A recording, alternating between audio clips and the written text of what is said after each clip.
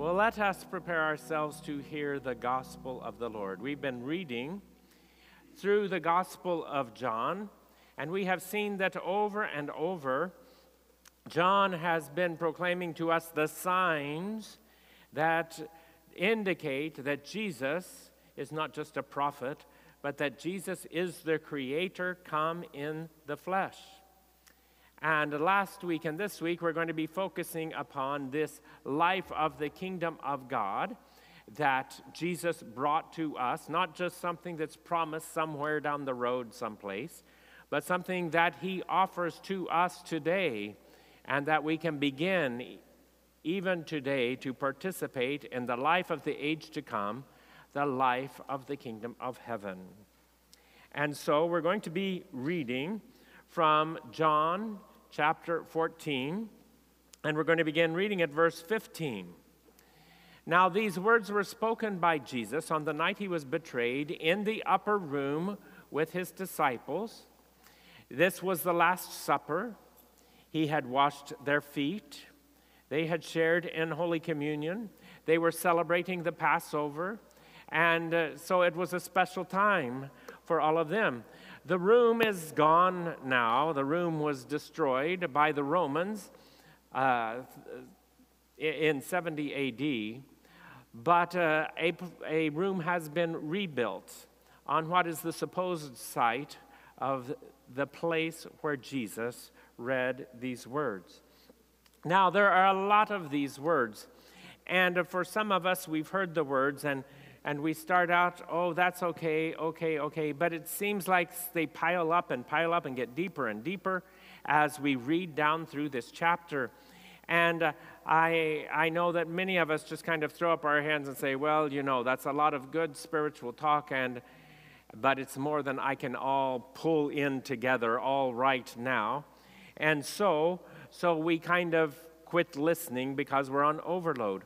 But you need to understand, John, of all the gospel writers, John is perhaps the simplest writer. Now, some people say, no, he's so theological and it's so difficult.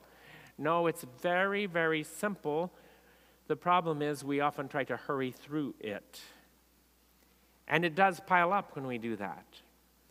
But let us read it together and talk about what Jesus said, because it is just very simple and very plain, but he's talking about the life in the kingdom of heaven that we can be living now as his disciples. So, this is the gospel of the Lord, John 14, beginning at verse 15. If you love me, keep my commands. That's easy to understand, is it not? Keeping his commands. It means obey. A word that we don't like too well. A word that we don't like too well. Because we feel like that takes away our freedom. So as you know, there's many people across our country. There's plenty of people in New York who don't want to wear masks. It takes away my freedom. This is a free country. I can choose and do what I want. But Jesus says to us, if you want to live the life of the kingdom of heaven, then keep my commands. Let's continue reading. And he says, and I will ask the Father, and he will give to you another advocate to help you and be with you forever. Many people say, well, I can't keep Jesus' commands anyway. They're too difficult. But Jesus says, this is not about you doing it on your own.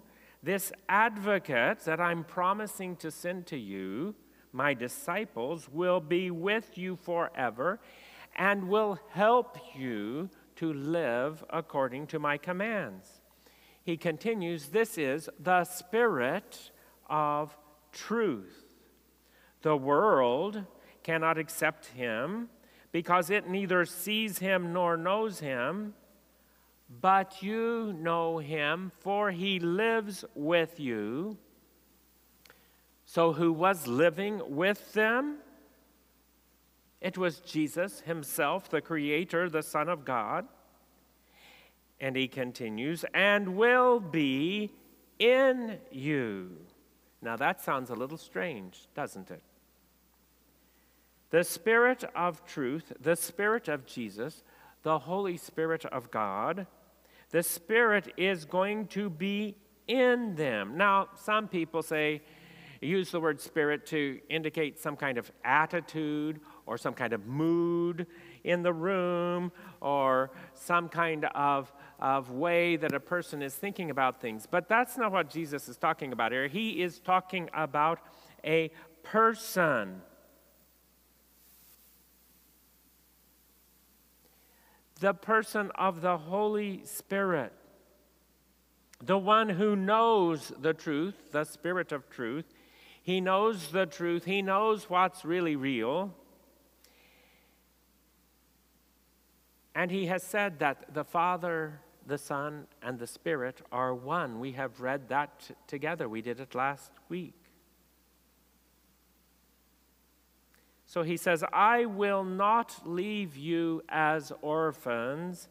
I will come to you. Before long, the world will not see me anymore, but you will see me. Because I live, you also will live.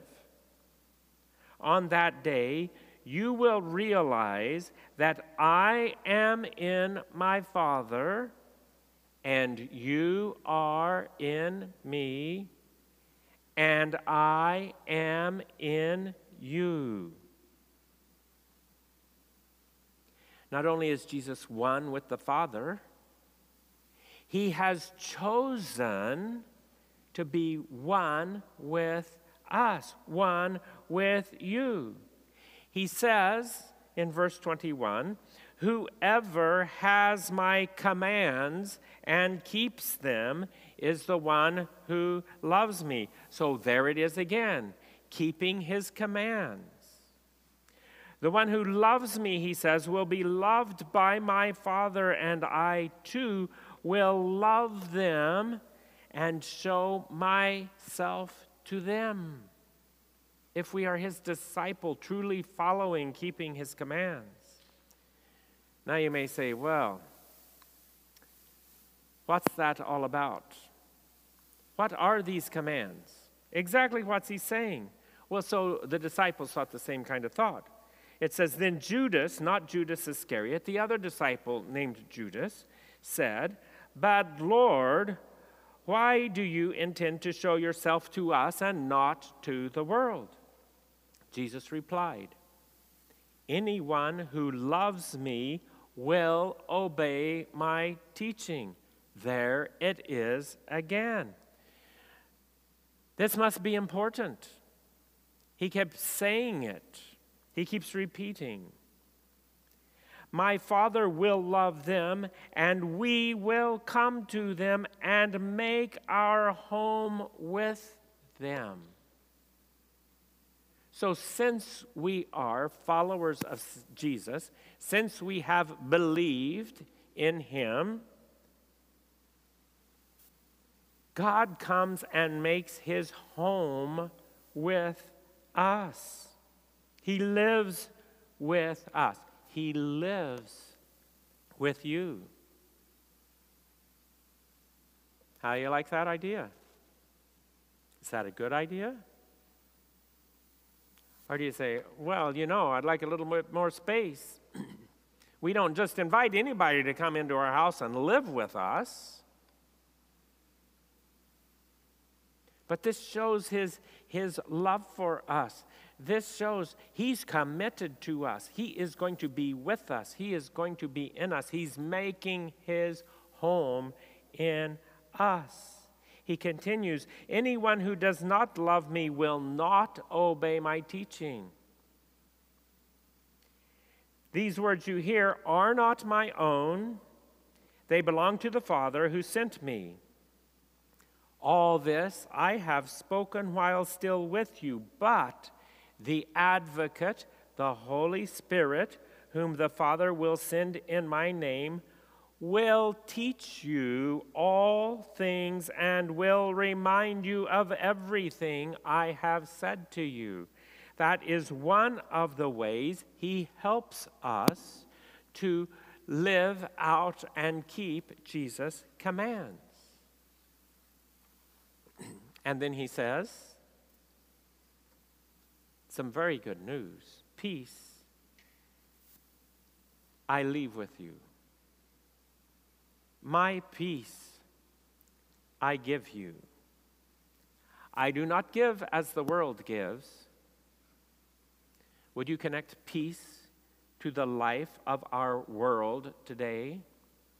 Now remember, when Jesus and when John used the word world, they're not talking about the planet. They're talking about the way people who are in rebellion against God, people who are living the life that's directed by themselves without regard for God. He calls that the world. And if everyone is seeking to please themselves, then of course there is not going to be peace. Because our desires conflict with each other. My peace I leave with you, my peace I give you. Do not let your hearts be troubled, and do not be afraid. And that's what he promised his disciples in the words we have read. I will not leave you orphans. I will make my home with you. Well, at the end of the Gospel, chapter 14 of the Gospel of John, Jesus and the disciples got up from that upper room where they were sitting at the table. They got up and they went out, and they began heading across the city. And so this street is a first century street that has been uncovered by archaeologists. And it leads from the place where the upper room was down across the city. So in this picture of the city, you can see where the temple was. That building with the golden dome is on the spot where the temple was built. And so Jesus and the disciples were heading across the city. And they were going to the mountain that's just beyond the city there, that large hill called the Mount of Olives. And at the base of it, down in the valley, is the Garden of Gethsemane. Now, the word garden there makes it sound like some beautiful place, all kinds of things planted, but it wasn't. It was just an olive orchard. And Jesus and the disciples had gone there to spend what was left of the night underneath the trees. And as you know, Jesus went on to pray. And in a few hours, Judas came, bringing the soldiers, and Jesus was arrested there. But as they're walking across the city, we have the words as Jesus continued to teach them. Now remember, these are the last words that Jesus said, his last teaching of them before his arrest and before his crucifixion. So these are very important words. We're going to pick up our reading of the gospel in chapter 15, beginning at verse 9, where Jesus said, "As the Father has loved me, so have I loved you. Now, remain in my love. If you keep my commands, you will remain in my love." There it is again. He kept emphasizing it. Here, the last time he would be teaching them before the crucifixion. Keep my commands. Keep my commands. Just as I have kept my Father's commands and remain in his love. I have told you this so that my joy may be in you and that your joy may be complete. My command is this. Have you been thinking, what are the commands? What's the list? What do I have to keep in mind? It's not a long list. My command is this. Love each other as I have loved you. There it is. So, what we need to think about is, what does it mean to love someone? The word here is, the two words in Greek that are here are agapate allelous. Allelous means each other or one another. Agapate comes from the word agape. Most of you are familiar with the word agape, the word that was used for selfless love. So agapate means you love. So he says, here's the command, you love one another. Greater love has no one than this, to lay down one's life for one's friends. Jesus did that very literally and gave his life in a few hours from then on the cross for us. But you don't necessarily have to die to be laying down your life, your plans, what you want for the one that you love. You are my friends, he says, if you do what I command. I no longer call you servants, because a servant does not know his master's business. Instead, I have called you friends. For everything that I learned from my Father, I have made known to you. You did not choose me, but I chose you and appointed you so that you might go and bear fruit, fruit that will last, and so that whatever you ask in my name, the Father will give you. This is my command. Do you see how important this is over and over again? This is my command. Love each other. Once again, agapate allelous. Love with selfless love, without regard to yourself, without regard to the cost. Only focus upon what is good for the one who is the beloved. Make everyone your beloved, he says, and treat them as though they are your beloved, because in fact they are supposed to. We are supposed to be one another's beloved. Well, many of us have heard Jesus talks a lot about love. Love your neighbor as yourself. Love one another. And we say, okay, I've heard that. That's old stuff. But what we often have trouble understanding is how great agape love, selfless love, is.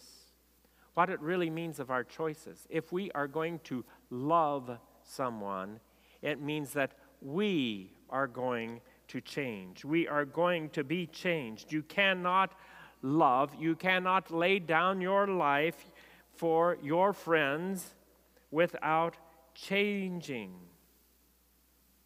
So if some person came to you and said, I want you to be part of my life always. I need you to be part of my life. I cannot ever be happy again unless you agree to be part of my life every day. There is a big hole in my life that only you can fill. If someone said those things to you, would that mean that he or she loves you?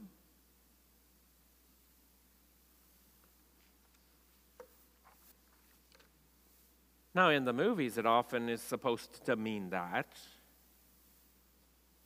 But no, that person, whoever would say those words, is not a person who loves, because all of those statements were about what you are going to do for me. And love is all about what I am going to do for you.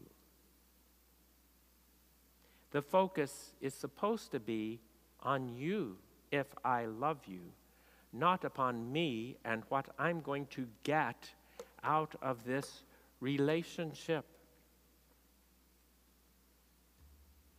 To love someone always means that you're willing for your life to be reordered. Jesus said, even ended for the one who is loved. Now, I did not realize that the first time that I told Karen, my wife, that I loved her. It was on February the 12th, 1983, and I remember her response, not what I was expecting. Do you really mean that? That was the response. And that's a valid question to ask. Exactly what did I mean when I told her I loved her? It took years for me to understand just how much changing saying I love you was going to result in my life.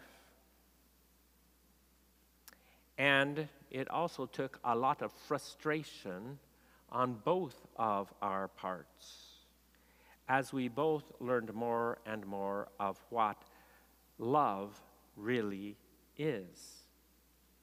At first, for me, it meant things like getting up early on Saturday mornings. I didn't know people got up early on Saturday mornings. You get up early Monday to Friday. Saturday's the day to sleep in. That's something Karen always loved to do. Something that was important to her was to go to the farmers' markets, and you wanted to get there before the crowds, which meant you got there at 6 o'clock or as soon after 6 o'clock as you possibly could. On Saturday, the only day there was for sleeping in. But I learned to get up on Saturdays. I learned that loving Karen meant that instead of going to the Kroger store, which was just a half a block away, we had to drive 40 miles to get to a grocery store that sold whole grain flour and all kinds of healthy stuff without chemicals in it. I learned also that loving Karen meant that I was not going to eat food that had lots of white flour and lots of fat and lots of sugar in it. It was going to be different from that. And I liked all that stuff. But of course, I realize now that I'm not young, when you can eat anything you want and get away with it pretty much, I realize that she was right. It affects the quality of your life. But I had to learn that, and I had to change. Now, I didn't really have to. I could have resisted. We could have had arguments and fights about the whole thing. It would have been real pleasant in our home.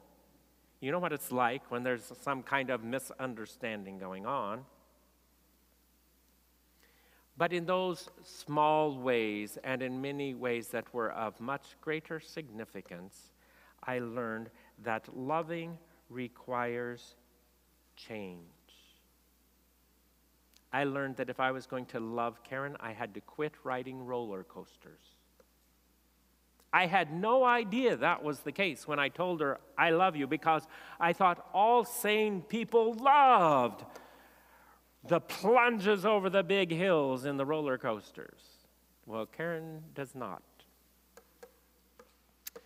I think that we rode a roller coaster once after I told her I loved her, and she decided if I loved her, she didn't ever have to ride another one. So I rode roller coasters a number of years later with my boys, but not with Karen. Their roller coasters were out.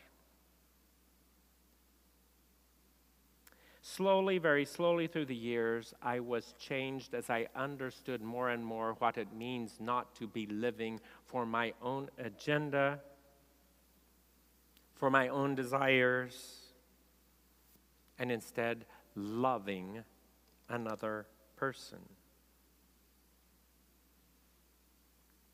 I have been changed by the promise to love her. Now, some people would call all of those changes a cost of loving. But cost is not a real positive word. It has a negative connotation. It sounds kind of like I'm going to be diminished. I'm going to have to pay to love. When in fact, loving enriches our lives.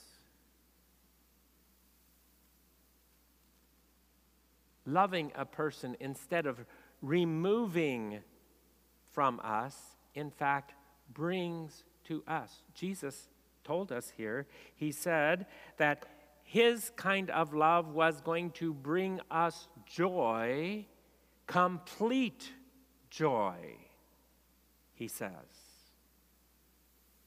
And in other places he said, whoever tries to get everything the way they want it, to keep their life and make it the way they want it, are in fact, all those people are going to lose it. But it's the one who loses his life for Jesus' sake, who gives their life away to keep his commands, that actually find it. So, if we love, we are enriched and changed by every person we encounter. We love people not for what we can get.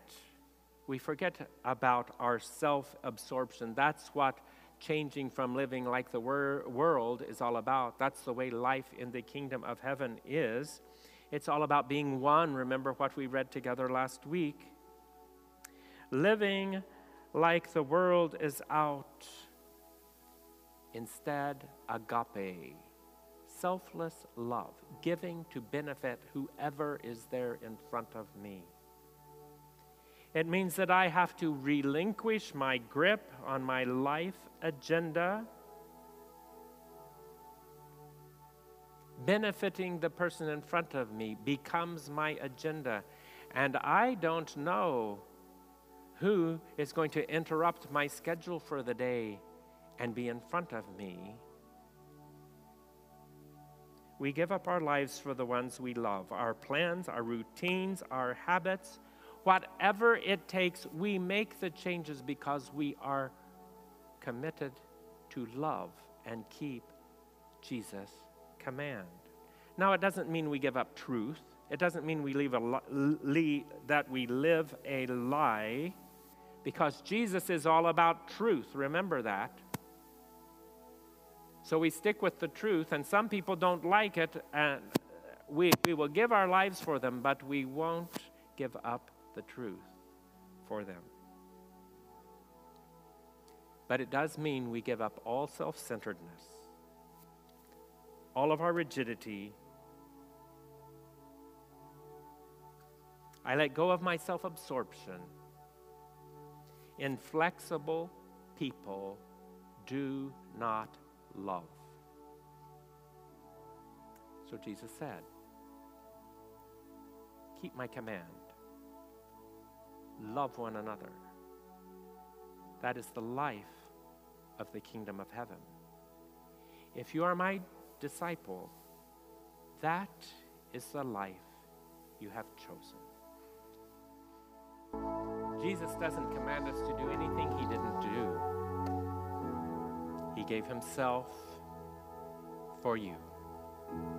And now he says, if you follow me, give yourself to others. That is the life of the kingdom of heaven. So will you. Let us pray. Father, we thank you for the Lord Jesus Christ, who loved us so perfectly, so completely, who did not cling to his life, but willingly laid it down to rescue us from the destruction that we had created in our lives and in the lives of others. We thank you that he brought for us the life of the kingdom of heaven, that we can live that life now, that we can have that peace as he promised, that joy as he promised in our hearts even now. We thank you for the advocate, the Holy Spirit, that you have made your home in us to help us remember, to transform us, to change us from being self-centered people into disciples of Jesus, people who love with the love of Jesus himself. Now we confess, Father, that we have not always done that. And for some of us right now, we're saying, well, in this relationship and that relationship, I'm not going to do that until something changes and until they respond in a different way. Help us to believe instead of trying to control. Help us to trust you and to truly follow Jesus. Transform our hearts. Help us to let go of all of the rigidity that prevents us from loving others, so that every single one of us can live in the kingdom of heaven.